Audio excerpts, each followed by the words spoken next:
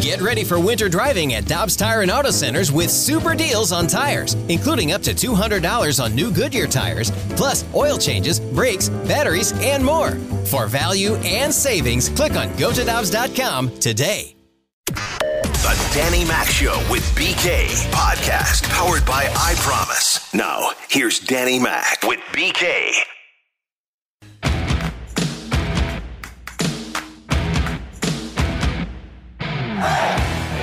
And Goldschmidt hits it a ton out to deep right field.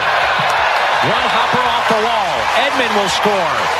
Goldie trots into second base with a double to score Tommy Edman. 1-0 St. Louis. Arenado slices one into the gap in right center. Carlson will score. Goldschmidt to third. And Nolan Arenado drives in his 31st, and it's 6-0 Cardinals. And the 0-1 pitch. Lined. Sosa with the play. Outstanding. Takes a hit away from Kevin Newman. Ends it with a strikeout. Strikes out 3 in a row to finish off the Pirates in a 2-game sweep. And a final of 8-5. Fun night at the ballpark. Welcome in. It's the Danny Mac Show on 101 ESPN. I'm Dan McLaughlin. BK is here. There's Tanner, and we're going to visit with Phil Garner coming up, former Major League player and manager. So looking forward to that. BK, good morning. What's going on, buddy? Good morning, Dan. I was glued in last night on the NBA, so I'm sure you can tell me all about the Cardinals game. You kidding. gave up. I'm kidding. I was going to say. I did see your tweet. Maybe the biggest shot in LeBron's history. I mean, it was. Did you see it? Yeah, I saw it. Pretty damn good. Game winner. He's had some bigger shots. Oh, definitely. And it will all depend on. We're going to get into the Cardinals here in just a second, I promise. All right. It'll depend on what happens from here. But this Lakers team was not healthy all season, and that's the only reason they were in the play-in tournament. Yeah, and you get him and the brow back, now you're elite. Yeah, and now you have a chance to win a title. And the fact that they were able to avoid the number 1 seed, the Jazz, which would have been a really tough matchup for the Lakers in the first round, by winning that game, and that was the game winner that did it, it could end up going down as one of the biggest ones in his career. That being said, Dan, a big one last night for Jack Flaherty and the Cards. Yeah, the Cardinals sweep the Pirates. They win 8-5. Last night, Goldschmidt starting to heat up. Nolan being Nolan. He's an MVP candidate. Tommy Edman doing his thing at the top of the lineup. Let's talk a little bit about Jack Flaherty. So Flaherty goes 6 innings, 4 hits, 2 earned, walked 4. One of those was, no, it was not intentional. He did walk 4 and struck out 7. So with that win, he becomes the first Cardinals pitcher since Hall of Famer Bob Gibson.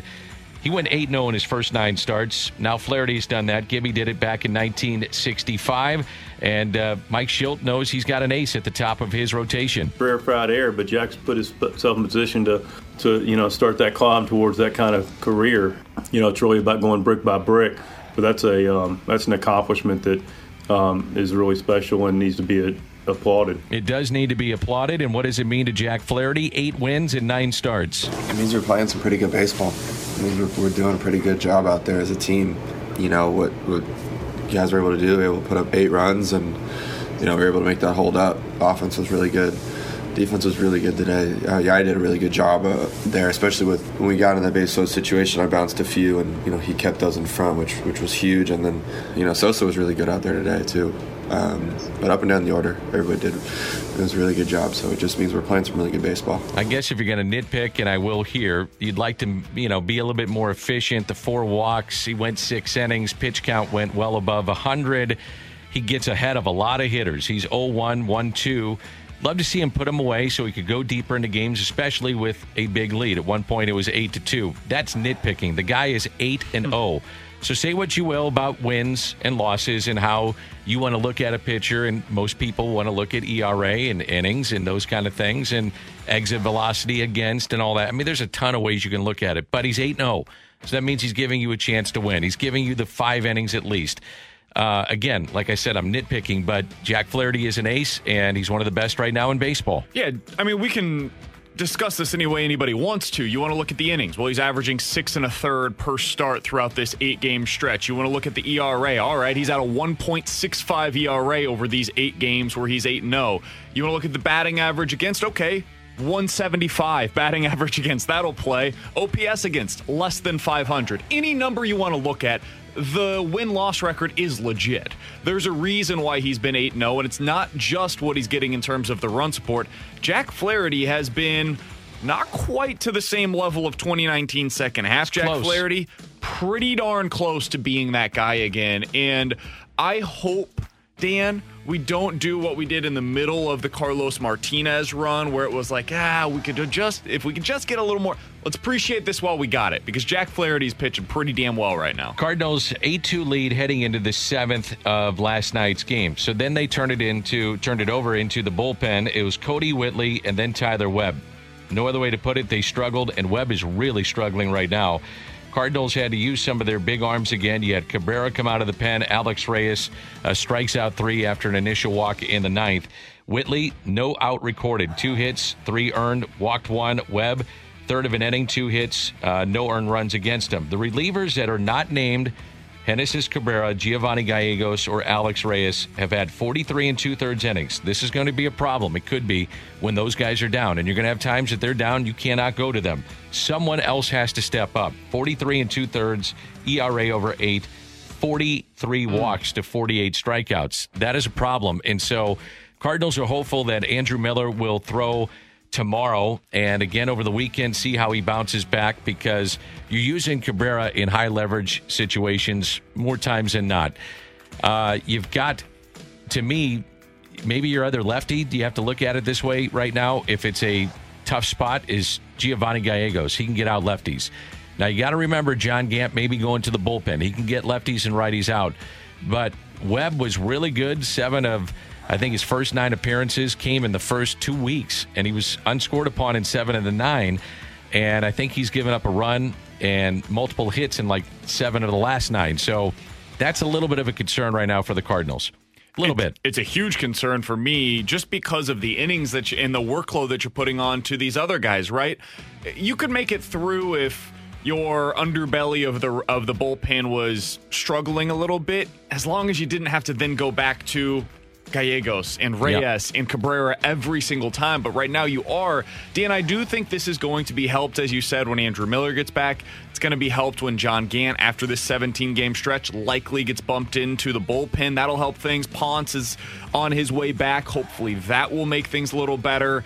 You're getting those reinforcements, but eventually you're going to need some of these guys to just start recording outs. They can't the walks are the biggest thing. We've talked about it all year long. It's just non-competitive pitches. That's got to get better. I think the walk rate for the bullpen is something like 15%. That is extremely high. Yeah, it is historically high. I think you haven't had something like that in 40, 45, 50 years out of a bullpen. Mike Schilt on his lefties and what needs to happen there. I mean, we're going to need some help on the left side. You know, Webby's done a nice job for us in the past, and just in a rut that he's showing signs of getting out of. I mean, you know, can I say I'm concerned? I mean, you know, look, it's a result-oriented deal, but the guy's done it in the past, and we just got to get him in a spot that he's got to get in that groove where he's throwing consistent quality strikes. He does that, which he's done in the past. You know, he's more than the answer for us. But, yeah, we need to have a compliment on that side to go with Cabby. So that's one of the concerns. I'll give you a positive, though, to counter that, and that's Edmundo Sosa. Looked great last night. Has looked really good in back-to-back starts filling in for Paul DeJong. The Pirates series, he went 3 for 6, 3 runs, had a double, first extra base hit of his career, first RBI of his career, too. And he only struck out once. He had 2 great plays at shortstop. Not many guys are going to get to that ball. The catch probability, even on those line drives, was minimal. He got to him. I've been telling you forever, this guy's really good with his glove. He's starting to show it. And when you have a John Gant on the mound or Jack Flaherty, that when he's right, he's going to strike out a bunch, but he's going to get ground balls. Edmundo Sosa is showing why he's here. He's done a nice job. He has. And, Dan, I'm very curious to see how this continues to go over the next 7 to 10 days while Paul DeJong is out. I'm not saying he's going to replace Paul DeJong. He's not going to. Paul DeJong is your starting shortstop. I think the way you have to look at it is, where do you get the at-bats for Carpenter? It takes the at-bats away from him because Tommy Edman would go to short. And I wouldn't be totally opposed to Edmundo Sosa getting more playing time. You know, we've seen over the last few years, Paul DeJong, he's on fumes by the end of the season. If Edmundo Sosa can be a capable shortstop, he's been that defensively. If he can hit a little bit, which has been the biggest surprise to me, Dan, I think he's a guy that I would like to see start filtering in there a little bit more. Maybe it's once a week. Maybe it's twice a week. but a little bit more often to be able to keep Paul DeJong fresh, and hopefully that helps both of them stay better. Yeah, it's not a shot at Paul DeJong. I mean, he's got a 30 home run season under his belt. Now, it's been a struggle to begin this season, and going back to last year and even the end of 2019, the numbers aren't great for Paul DeJong.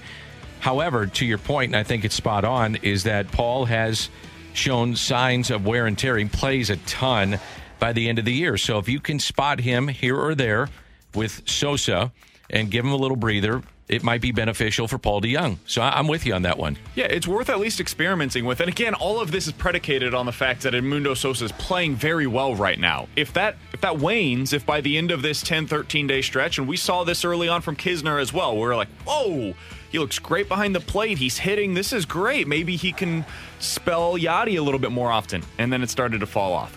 Let's see what this looks like 10 days from now with Edmundo Sosa. But if it still looks like this or even close to this, yeah, he's a guy that deserves a little bit more playing time. He's capitalizing on his opportunity right now. If you have the nickname Scrap Iron, you're pretty gritty. And so that's Scrap Iron, Phil Garner. We're going to visit with Phil Garner coming up. 16-year Major League playing career. He was a 3-time All-Star, part of the We Are Family team of the 1979 Pirates.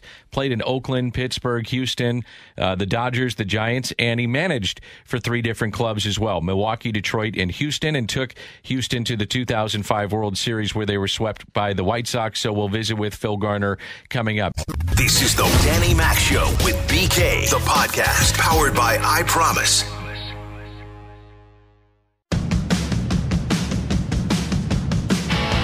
Pirates just left St. Louis, and we have a chance to visit with one of the great former Pirates, 1979 We Are Family world champion, known as Scrap Iron, 16 years in the big leagues, manager with Milwaukee, Detroit, and Houston. There were some great battles between Houston and St. Louis back in the mid-2000s, and we say good morning and thank you to Phil Garner. Phil, thanks for being with us. How are you?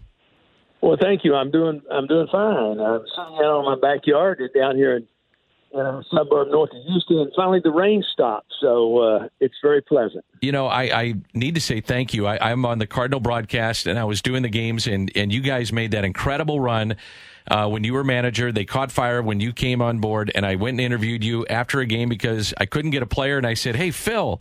And you looked at me like I had 3 heads, and I said, you mind doing an interview? You said, yeah, sure, we're winning. Why not? Let's do it. So, hey, thanks for doing it back then. Those were fun games. Those were fun teams, the Cardinals and the Astros back then. What was it like from your perspective? Well, it was fun. I think most of us ball players enjoy good competition. We like to beat teams. Once you're playing, you want to beat teams 10-0 all the time. But when you run into really, really good competition and teams that beat you as much or more than you beat them, then it becomes a good rivalry. And while you enjoy good competition, most players appreciate great plays and good athletes, and that's what was going on between us and the Cardinals in those days. You know, you whipped us in 2004 and we got you back in 2005. So I'd say that right now I'm on top. So the rivalry. So I'm going to keep it that way. That's the way I look at it. There you go. Good way to look at it. Hey, Phil, I wanted to ask you about that 2005 NLCS. I know it ended up going really well for the Astros, but in Game 5, you had a moment that Cardinals fans have been talking a lot about over the last couple of weeks with the Albert Pujols news. The home run that he hit off of Brad Lidge. Do you remember your perspective for that home run? What was that moment like for you as you saw that moonshot?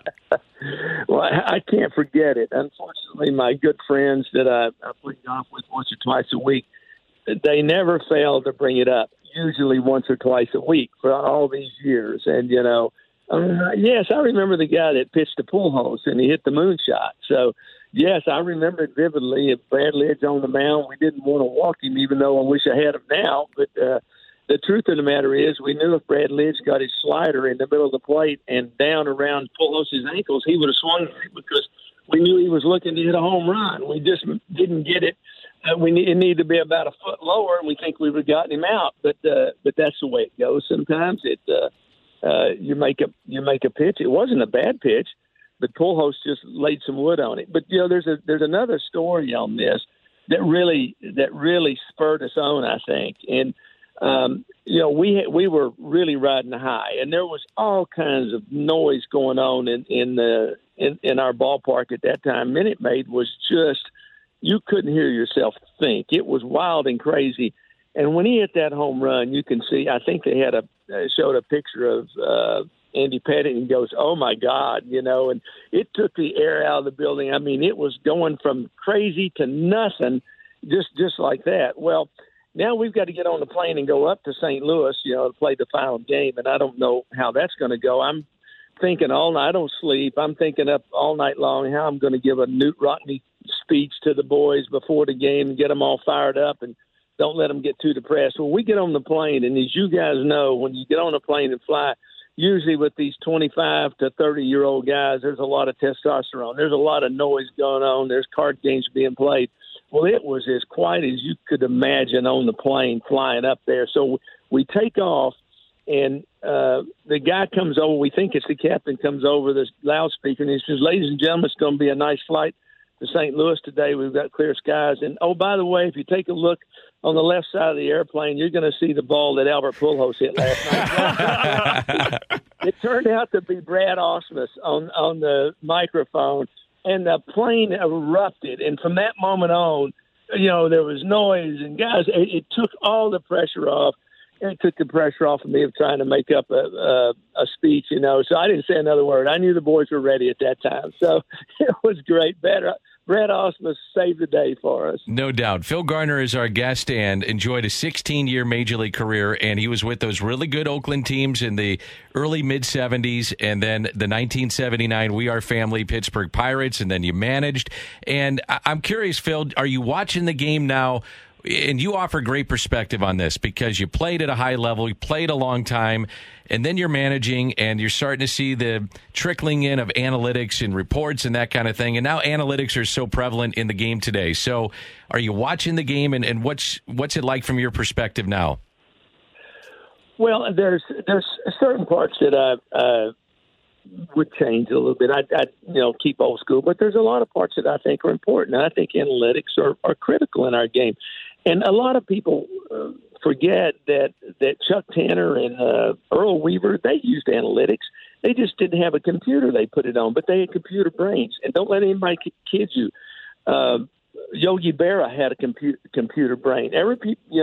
So much talk about Yogi Berra about, he'd said a lot of things that didn't make sense, and you didn't know whether it was dumb or brilliant. But what Yogi did is he had great game sense. He could remember what a guy hit off of one of his pitchers 10 years ago. And if you sat beside Yogi in the game, he may not say a word for 3 or 4 innings, and all of a sudden he said, "We need to throw a curveball right here." And sure enough, if you don't throw one, the guy's going to hit it. And you could see he had a computer for a brain. So I don't mind the analytics. As a matter of fact, there's a company called Inside Edge that I think some of the main television stations used for a while. Myself and Inside Edge developed a matrix that showed Albert Pujols was one of the guys that we had to key on, and we put a matrix that had 9 boxes, 3 boxes across the top of the strike zone, 3 boxes across the middle, and 3 boxes across the bottom. Well, if you look at Albert Pujols' pitches, and we had like 4,000 pitches facing Pujols, he was dead red, which meant he hit over 300 in every box but one, and it was a down and in box, and he hit like 250 in that box. So the moral of that story is don't pitch to Albert Pujols, and I didn't learn that. So we used analytics. We had, we knew that Roger Clemens was going to, at a 1-1 count, he was going to throw a split 86% of the time.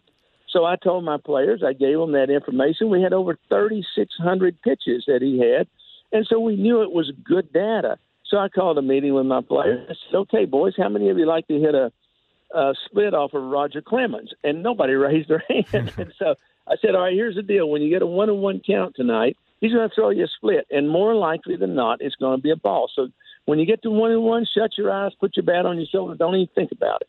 Well, we had 4 situations with 1-1 night, and all 4 were balls, all 4 were splits, and we swung at all 4 of them. So I don't know what I was thinking by trying to give them that advanced information. But Saber Matrix does work, but it's still it's a people game. players are human beings, and they respond to human beings, inspiring them, treating them like men, having expectations from them. So I believe in the numbers, but I also believe in how you treat your players and how you get more out of them than just sheer numbers can show. We're talking to Phil Garner here on 101 ESPN. And Phil, you mentioned there are some changes that you would like to see in the game at the beginning of that answer there. And one for me that's been kind of tough to watch, honestly. I love no-hitters. It's an awesome thing when they're not 4 over the course of 15 days. And that's what we've seen so far this year. Phil, what do you make of this trend? Is this something that we are going to see more of moving forward? Or do you think this is just kind of a one-off that as we go along this season, it's not going to be as prevalent? I tend to think it might be more common. And I think you probably agree with me that the reason we like no-hitters is because it was a rare feat. It was extremely difficult to accomplish. So you appreciate the effort and the rarity of it. It's just hard. It's hard. It used to be hard to do. And so I appreciate that. And that's one of the things that I wish it did not change in our game. The Saber Matrix has made it a point. Jeff Lunau down here was famous for saying one time that strikeouts didn't matter, that's what the new Saber Matrix will tell you. Well, that's because he never managed. If you manage and you're in a tie ball game in the 9th inning and you got to run at third base with nobody out and 3 guys strike out, your manager's livid. You're just livid. All he wants you to do is put it in play. Just get it out there. That's the easiest thing. And I used to have a saying with my players, look, let me tell you how important this is. And I know that every one of you can do this. If I take your firstborn son, and this is a little bit dramatic, but if I put a gun to his head and said, if you don't make contact, I'm going to shoot your firstborn son. Now, that's dramatic, I grant you. But I guarantee you wouldn't swing from your butt if you had that on the line. So I'm saying you can make an adjustment. You can do something different when you get to 2 strikes or when you've got a runner on third, and all you got to do is put in play. You don't have to hit a home run. So, these things I would like to see. I just don't like to see guys standing up there and swinging as hard as they can every time. I think situational hitting is still important in our game, and I think Saber Matrix has taken that out of the game. And it also makes it more of a personal game. It means, for me, some of these things that you look at a player like home runs and how well you drive the ball and all that, it's all about the batter. Well, it's not really. It's all about how the batter fits into the team. If you play this game like a team, if you can make contact and move runners from second to third, and if the guy backing you up does his job in getting it into play, it's a more interesting game for me, and I think it works. And by the way, teams that win typically do that. If you look in the playoffs every year, the guys that have moved runners and driven them in from third by just getting a fly ball or a ground ball, they're the ones that usually end up winning. It's just not to bludgeon teams every night. So it's gotten lost a little bit. I wish that's one of the things I'd like to change. And I wish the no-hitters were not as common, but I'm afraid it's going to be. Phil, I was talking, and Phil Garner is our guest, and thanks for doing this, Phil. I was talking to the late, great Milo Hamilton one time, and I said, well, who are your favorite guys? You had this long career. Who's one of your favorite guys? He said, I love Scrap Iron. I love Phil Garner. I said, did you give him that nickname? He said, well, kind of. Maybe you can clear this up for me. But he said, kind of, sort of. He said it was Willie Stargell because Milo went to Willie and said, hey, tell me about this guy. He's like, man, he's scrappy. He's like Scrap Iron. And then he said Dave Parker also told him he's Scrap Iron because the ball would clank like a garbage can off his. And I said, no way. And I started laughing. He said, so I definitely went with Willie Stargell's version. So is that story true? That's an absolute true story. Willie Stargell, when I got traded to Pittsburgh, we did during spring training, we went down into Puerto Rico and played against the Phillies for Roberto Clemente's foundation down there. It was a great trip, and it's always fun to go down there and do that. And so I just been on the team a couple of days, and Milo interviewed Stargell, and he asked Stargell about this guy Garner that they traded for, and he said, well, he's a little feller. He said, but by all accounts, you can bend him and beat on him, but you can't break him. He's a tough dude. He's like an old piece of scrap metal. And Milo picked up on that. He's calling me scrap iron, which that's the version I like. Dave Parker loves to tell the story. They call him scrap iron because every time the ball hits his glove, it sounds like it's hitting metal. Parker and I ended up being great friends, but boy, he had some good lines and he could beat up on me pretty good. Hey, Phil, I'm curious. I always love talking to guys like you who have been around the game for so long, and you're a lifer in this sport. Who's your favorite player? Like, whether it be a guy that you just enjoy watching, or that when you were managing you couldn't get him out, or you loved having him on for whatever reason, right? You could take this wherever you want to. Who's your favorite baseball player? Well, I can't say that I had one single favorite, because every time, while my manager career, my playing career, I loved to watch Pete Rose play. Loved to play against him. He was some kind of just one great competitor. It's just hard to beat him. You couldn't get him down, and I appreciated the way he played the game. When I started managing, I would think that there were a lot of guys that I thought were my favorite players. Robin Yount was my favorite player until I saw Roger Clemens, and then Roger Clemens was my favorite player for a while. And then when we played against the Astros, I couldn't get Biggio out, and I was so mad because he had all that armor on, and if you threw it inside, he was going to take the hit. And if you threw him outside, he'd somehow find a way to get the ball in play. So he became my favorite player. So I'd have to put him in a category. Robin Yount was one of the all-time great players on my team. Roger Clemens is a special human being, and I think he's a Hall of. There's no question he is a lock for the Hall of Fame. He should be in there. Jeff Bagwell and Biggio were absolutely fabulous players, as was Lance Berkman. I enjoyed all of them on the team, and I'm probably forgetting somebody if I could sit down for a few minutes and think about it. Well, Phil, for like a month, Carlos Beltran was a first ballot Hall of Famer in the playoffs, so we saw that. There's no question. You saw that in St. Louis. But for today, when I retired as a manager, I don't know if retired or fired is the right word. My last manager, when I was retired as a manager, there was a lot of things I wanted to do that I hadn't been able to do as baseball. So I kind of got away from baseball a little bit. And then I started noticing Altuve when he first came up with Houston. And let me tell you something, that kid is fun to watch play. Now, I've learned about him through A.J. Hinch. A.J. and I became close friends. And so I asked him about Altuve all along. And he just reports that he is a terrific kid, just loves to play the game. So, for anybody that has a question about baseball and the type of people that play it, just watch Jose Altuve. He loves to play. He's a little man. They told him he had to change his swing because he was, trying to hit home runs. They told him they wasn't sure he's going to be able to play. He had to fight all the tooth and nail to get to where he is. And this kid's going to be a Hall of Famer. He will be a first ballot Hall of Famer. And by the way, he didn't cheat. So all those things make it fun to watch this kid. So I tell you what, I watch every night on TV because I enjoy watching Jose Altuve. You got to love a bunch of other guys that are playing on the Astros team, too. We've got some really terrific guys who can hit. But today, there's a ton of great kids in the game. Tatis is a fabulous player. I could name off 20 kids that are young kids under 25 that are super, super players. And they're fun to watch. They play the game hard, and they're fun to watch. And so Altuve's my favorite today, though. My final question for you, Phil. Coming through St. Louis at that time period you did, there was so much pressure put on the opposition because of how Whitey managed, and he had the personnel that fit the way that he wanted to play. It was on the turf. It was a big ballpark. They were running wild. From your perspective, what was it like coming through St. Louis? Well, the first year I got there, I got to tell you this.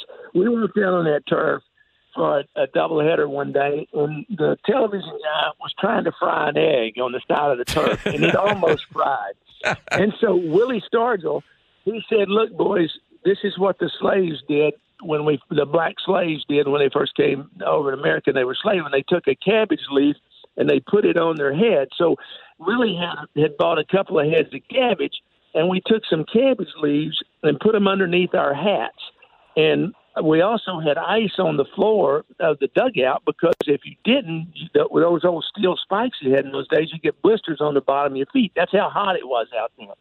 Well, Stargell had the last laugh because about the fourth inning, I don't know if you guys know about cabbage. If it gets hot and starts to rot, it is the worst smelling stuff on the planet. And that dugout smelled awful at about the fourth inning. Stargell was over the corner laughing.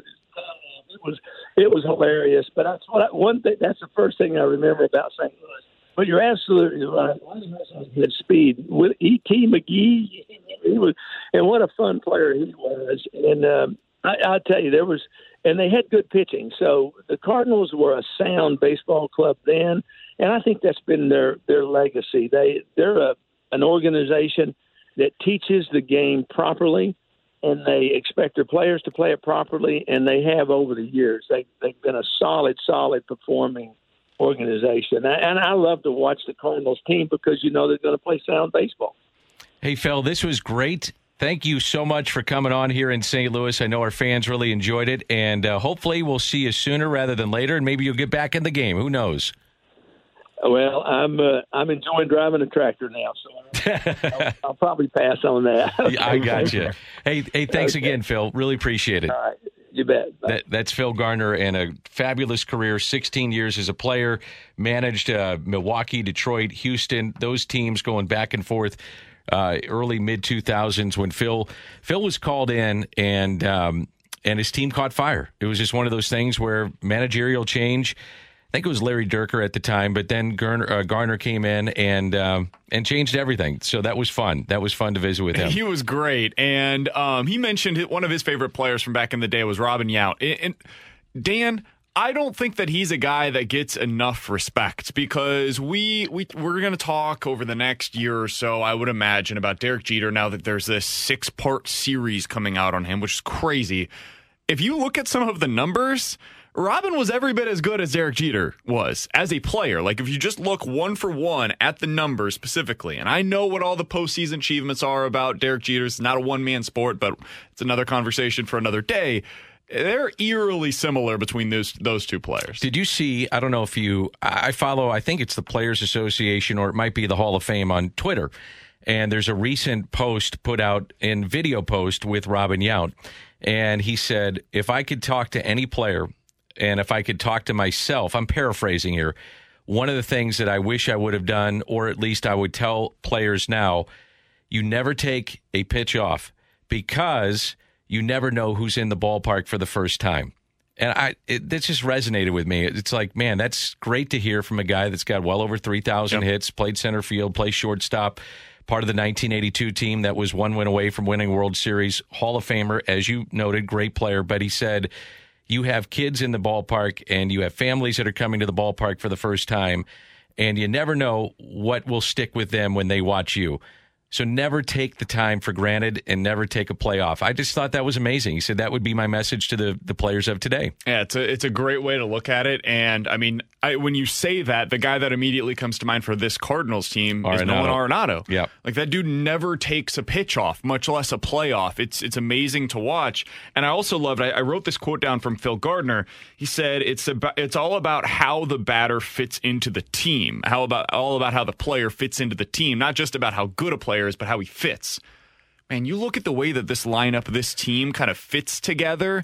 And for so many years, from like 2016 to 2019, really, this Cardinals team, it was fits and starts. 2-hole hitters were batting 6th, and the other way, it was just kind of a mismatch of players. It was an island of misfit toys in a lot of ways.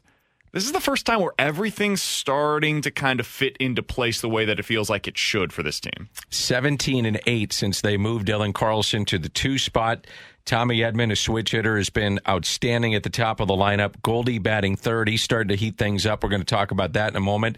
And then you have right now what would be in the conversation for the MVP of the National League, and that's Nolan Arenado. Can I ask you on the other side where he ranks among the best players that you've seen in a Cardinals uniform? Oh, yeah. Because he's got to be up there. He's rising the charts very quickly. We'll do that next on 101 ESPN. This is the Danny Mac Show with BK, the podcast powered by I Promise.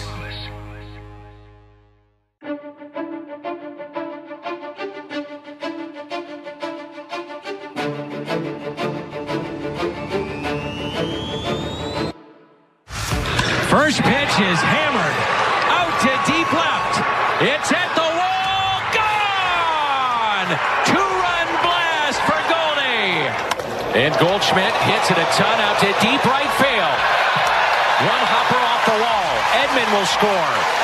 Goldie trots into second base with a double to score Tommy Edman. 1-0 St. Louis. If you're not paying attention, the guy is starting to get pretty hot, and 317 here in the month of May. 3 home runs. He's driven in 10, and the April month was 214, the average. However, you got to. This is where the deep dive does tell you a little bit more. When you start looking at hard hit percentage, he was in the top 5 for the better part of this year. It was just a matter of time. Yeah. Now he's starting to hit.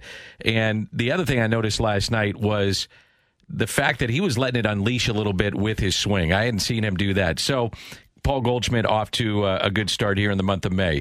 You were asking me about my list. So I've been around the Cardinals since the mid-'90s. And I got one guy that was like what was the question? The must-see guy? The best players you've seen in a Cardinals uniform in the time that you've been covering the team. So 25 years now, basically? Yeah. There's one in a separate category. I guess you can figure that out. I'm going to go ahead and say that his name rhymes with Schmalbert Schmulholz. It was Brendan Ryan. And Brendan Ryan actually was a very good defensive player. But, yes, it was Albert Pujols. But there's some other guys that came to mind when you're talking about this. And moving up rapidly, I want to see a full year of him playing, and then year 2 and year 3. But Nolan Arenado, watching him every day. And this is in no particular order. He's on that list. It's been a privilege to do Yadi's games. I've done them since he came up and called his first hit, called his 2000th hit. A lot of milestone moments for him. But Yadier Molina is on that list. Watching Jimmy Edmonds play every day. The MV3 was fun to watch with Pujols, Edmonds. Scott Rowland is on my list. Scott Rowland, to me, is headed to the Hall of Fame. If not next year, the year after that. The Cy Young season of Chris Carpenter, we just had Phil Garner on for those who just tuned in, and he talked about Roger Clemens being a surefire Hall of Famer. Numbers would bear that out. Obviously, there's some cloudiness around that. But there was a game down the stretch in Houston, and really it was between, in my mind, Carpenter and Roger Clemens to win the Cy Young, and they just happened to match up on that day, and Chris Carpenter was awesome. He either went 8 or 9 innings. It was just fantastic, so that would be it. Matt Holliday comes to mind, too. Matt Holliday is on my list of guys that I wanted to see every single day in the way that he competed. Mark McGwire, back in 98, 99, was must-see TV. And I'll throw in an odd one maybe for you, but back in 99 and doing the games, I loved being around Willie McGee. I didn't care what his numbers were. I just wanted to see Willie play because I loved Willie McGee. So those are just some off the top of my head right now that I'm thinking of. If I forced you to go number 2 behind Pujols, I won't make you go through 5, but Albert Pujols is a clear cut. Everybody would agree. Number 1 over the last 25 years. He's the best player. He's the best player for the Cardinals. After him, who would you put 2? I think it's got to be Yadi. And a lot of it, to me, BK, is the intangibles of what he does. Now, is he hitting 30 bombs? No. Is he going to hit 300? No. Is he going to be among the league leaders offensively? No. But he has a signature moment in 2006 with the home run that he hit off of Aaron Heilman in Game 7 at Shea Stadium. He's got over 2,000 hits, 2,000 games played, and he's been the preeminent defensive player of his era at that position, and he's going to the Hall of Fame. So while it may not be really flashy on some of these things, watching him play every day, and I've said this a bunch, when he's gone, you're going to notice it. So you're taking in, don't take it for granted what you're seeing here because you're never going to see it again. It's interesting you mentioned him because last night I was looking up some of the MVP voting over the last decade, right? Because BT said yesterday, like, this is the best Cardinal, Nolan Arenado, since Albert Pujols. And it makes sense when you hear that. Like, of course it is. Yeah, he's a future Hall of Famer. Yeah, sure. But then I was like, man, that's true. Like, that's kind of crazy to think about. I heard them talk about that too. I'm not necessarily in total agreement with it. Now, here's the argument. Over the body of work that he puts together, will he be the best? He's got to stay healthy. We're watching him for a month and a half. If you're going on pure talent right now, yeah, you can make the case for it. But I can tell you that Carlos Beltran had a couple of nice years here. Lance Berkman had a hell of a year. Amazing. Yeah, he had 2 years here. The second year he was hurt, but he was really good in that 1 year. Matt Holliday had some exceptional years here. Matt Carpenter had a year where he was 4th in the MVP voting in 2013. That's right. So, I could make that case for just a small sample size, but in terms of the whole, how good a player is over the time he's going to be here, yeah, this is probably the best we've seen. And so I looked up the MVP voting over the last decade, Dan, and here's the list of Cardinals that have finished in the top 10 in the National League in MVP voting over that decade. Matt Carpenter in 2018 finished 9th. That's the season that we all hark back to, where he got off to a slow start, everything flipped in like May, and then boom, was hot down the stretch. Adam Wainwright was 8th in 2014. Yadier Molina, back-to-back seasons, 2012, 2013, finished top 5 both years. He was 4th in 2012, 3rd in 2013. Matt Carpenter was 4th that year. And then going back before that, it's Albert Pujols, who finished 5th in 2011 and 2nd in 2010. Lance Berkman was actually 7th in 2011 as well. And, it's funny, we don't mention pitchers. Now, I mentioned Carpenter for the 1 year. Adam Wainwright has had some really great years since Albert Pujols left. So you can make a case for him. The thing is, I think when you talk about like your favorites of all time, now Bob Gibson is in a group all himself, but we're talking about players that play everyday players that you watch day in and day out. And in this case, if you have a ticket to go to the game this weekend, do not take your eyes off of Nolan Arenado. He is fidgeting everywhere, in the dugout, on deck, between pitches. He's constantly moving, and he never takes a pitch off. I didn't realize that about him. I knew he was great. I'd seen the great highlights. I'd seen him 6 times a year when the Cardinals would face him, and he did damage against the Cardinals. And he made a couple of remarkable plays. He still has made the best play by a third baseman I've seen going back on a ball, and it's not the play that he made this year. It was when he was a Rocky, and he went down the line, BK, in shallow left, and made the catch over the shoulder back to the infield where the stands actually jet out and then go in. They widen so take it from going from the outfield in. He made that play at that part of the ballpark. It's the best play I've ever seen like that. So I saw samples of it, but he doesn't take a pitch off, and that's what I just admire about him. It's great. It's amazing to watch. It really is. And we got a really interesting text, Dan, from the 636. Guys, how many Red Jackets do you think are currently on this Cardinals roster? They say that they believe there's at least 5 on this team. Well, I mean, we can go ahead and say Yadi and Waino will for sure. We can add those in. So you're right, 2 that are guaranteed. I think Nolan Arenado is going to get there. Stays here, stays healthy, yeah. I think that's a no-brainer. And then it becomes a little bit more interesting. Like, after that, who are the other guys? I think if Jack Flaherty stays, I think he's got a pretty good chance to do so. You had the second half of 2019. That's always going to be remembered. What we're seeing so far this year, I mean, he's got a chance, Dan, over the last probably 30 years to go down as the 3rd best starting pitcher for this Cardinals team. So I would think he would get there if he stays. And then after that, that's where things get really kind of dicey. I mean, you start projecting with guys like Dylan Carlson, for example. What about Matt Carpenter? I think my stance on Matt Carpenter. I think he's a Red Jacket guy. Now, it's not ending gracefully in terms of the numbers, and he's not an everyday player. Look, I get it, the extension, we all can debate it, but I'm just trying to take a very cool-headed approach. Look at his numbers in St. Louis. He's going to finish up in the top 15 or top 10 of a ton, if not most, offensive categories in St. Louis while doing it as a third baseman, second baseman. He's bounced around. And again, this is recent bias that you're going to talk about and say, well, no way Matt Carpenter is. I understand that. He's not an everyday player. Hasn't had a good year. Didn't have a good year last year. 19 was a struggle. I get it. That's 3 years. But the body of work, when it's said and done, he's going to be a long-time Cardinal, and the body work will show it, BK, and I know you probably have the numbers at your fingertips. And again, understand what I'm saying. I'm looking at the full body, not the recent biasy of this. He is and has been a great Cardinal offensively. It's just, that's a fact. Look at what he's done in doubles, walks, on-base percentage, slug at times. If you break a Stan the Man record, you've got a chance, right? He broke the single-season record for doubles in a season. I think he should be in. I understand that the last couple of years, as you said, and it can't be undersold. It's been rough for Matt Carpenter in a Cardinals uniform, and the extension was rough for him, but he still has 2012, 2013, all the way up until 2018, 2019. that's his resume. And it's outstanding. The other guy we didn't talk about, and he'll wind up playing 6 years here in St. Louis, is Paul Goldschmidt. That's the one that I was curious about. I wonder on him. I think he's got a chance. I'm not sure he ends up getting in, though. I'm not sure. Well, to me, he's going to hit 25 and drive in 80 to 100 this year and be a finalist again for the Gold Glove, whether or not he wins it, up for debate. You never know about how the back end of contracts at an older age are going to look.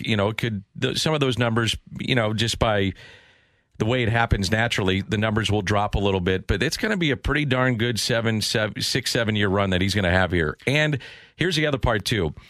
If they win a championship, that always makes it a little bit better. He was part of this club. And that's, people forget, by the way, Matt Carpenter has a ring from 2011. He was up briefly, and if you make an appearance, you're going to get a ring. Now, he picked up his first hit. I think memory serves correct. It was a base hit down the left field line off of Kerry Wood. Why I remember that, I don't know why, but I do. That was his first hit in the major leagues. But he's been here for a long time, going back to 2011, and part of, whether you want to say he was a big part or not a big part, doesn't matter. He was part of it in 2011. So if you win a championship in your time here and have postseason success, that also defines the era, and I think it makes it easier for people to cast that vote. It 100% does, because it makes all of the other memories kind of go to the wayside, right? Any struggles that a player's had, now you are remembered for this one crowning achievement that you had with your team. And that's how guys like Tommy Edman and Dylan Carlson, and yes, I know, I actually think Harrison Bader maybe even, like, those are the guys where you start putting on to that track. If there's a championship, it would have to be a championship, and they would have to stay here for their entirety of their careers. But that's where that stuff starts becoming interesting. In the meantime, though, I think it's Yadi, Waino, Arenado, Carpenter, and then you kind of see, I would set the over-under at like 3.5 right now. Fun show today. Thanks to Phil Garner for coming on the program. He was great. If you didn't listen to it, go back and take a listen. Talks about his time in the big leagues going through St. Louis and the competition when he was manager of the Astros and the Cardinals in the mid-2000s. And as always, our podcasts are presented by I Promise. Just download it off the 101 ESPN website. You have a great show coming up with Alex. Yeah, looking forward to it today. We've got David Kaplan from ESPN 1000 in Chicago coming up at 11:15. We'll talk about Tony La Russa, the Cubs series with him. We also have Joey Vitale. We unfortunately have to talk about the Blues and what happened last night, because, oh boy, first 20 minutes, not so good. Everything after that, though, looked a little better. What does that mean for Game 3? We'll talk about that with Alex coming up here in just a bit. You've been listening to The Danny Mac Show with BK, the podcast powered by I Promise. Peloton, let's go. This holiday, with the right music and the right motivation from world-class instructors, we're going to pick it up a notch. It's the holiday season. You might just surprise yourself with what you're capable of. Work out to thousands of live and on-demand classes, from running to cycling to yoga. Try Peloton risk-free with a 30-day home trial. New members only, not available in remote locations. See additional terms at onepeloton.com/home-trial. Peloton, motivation that moves you.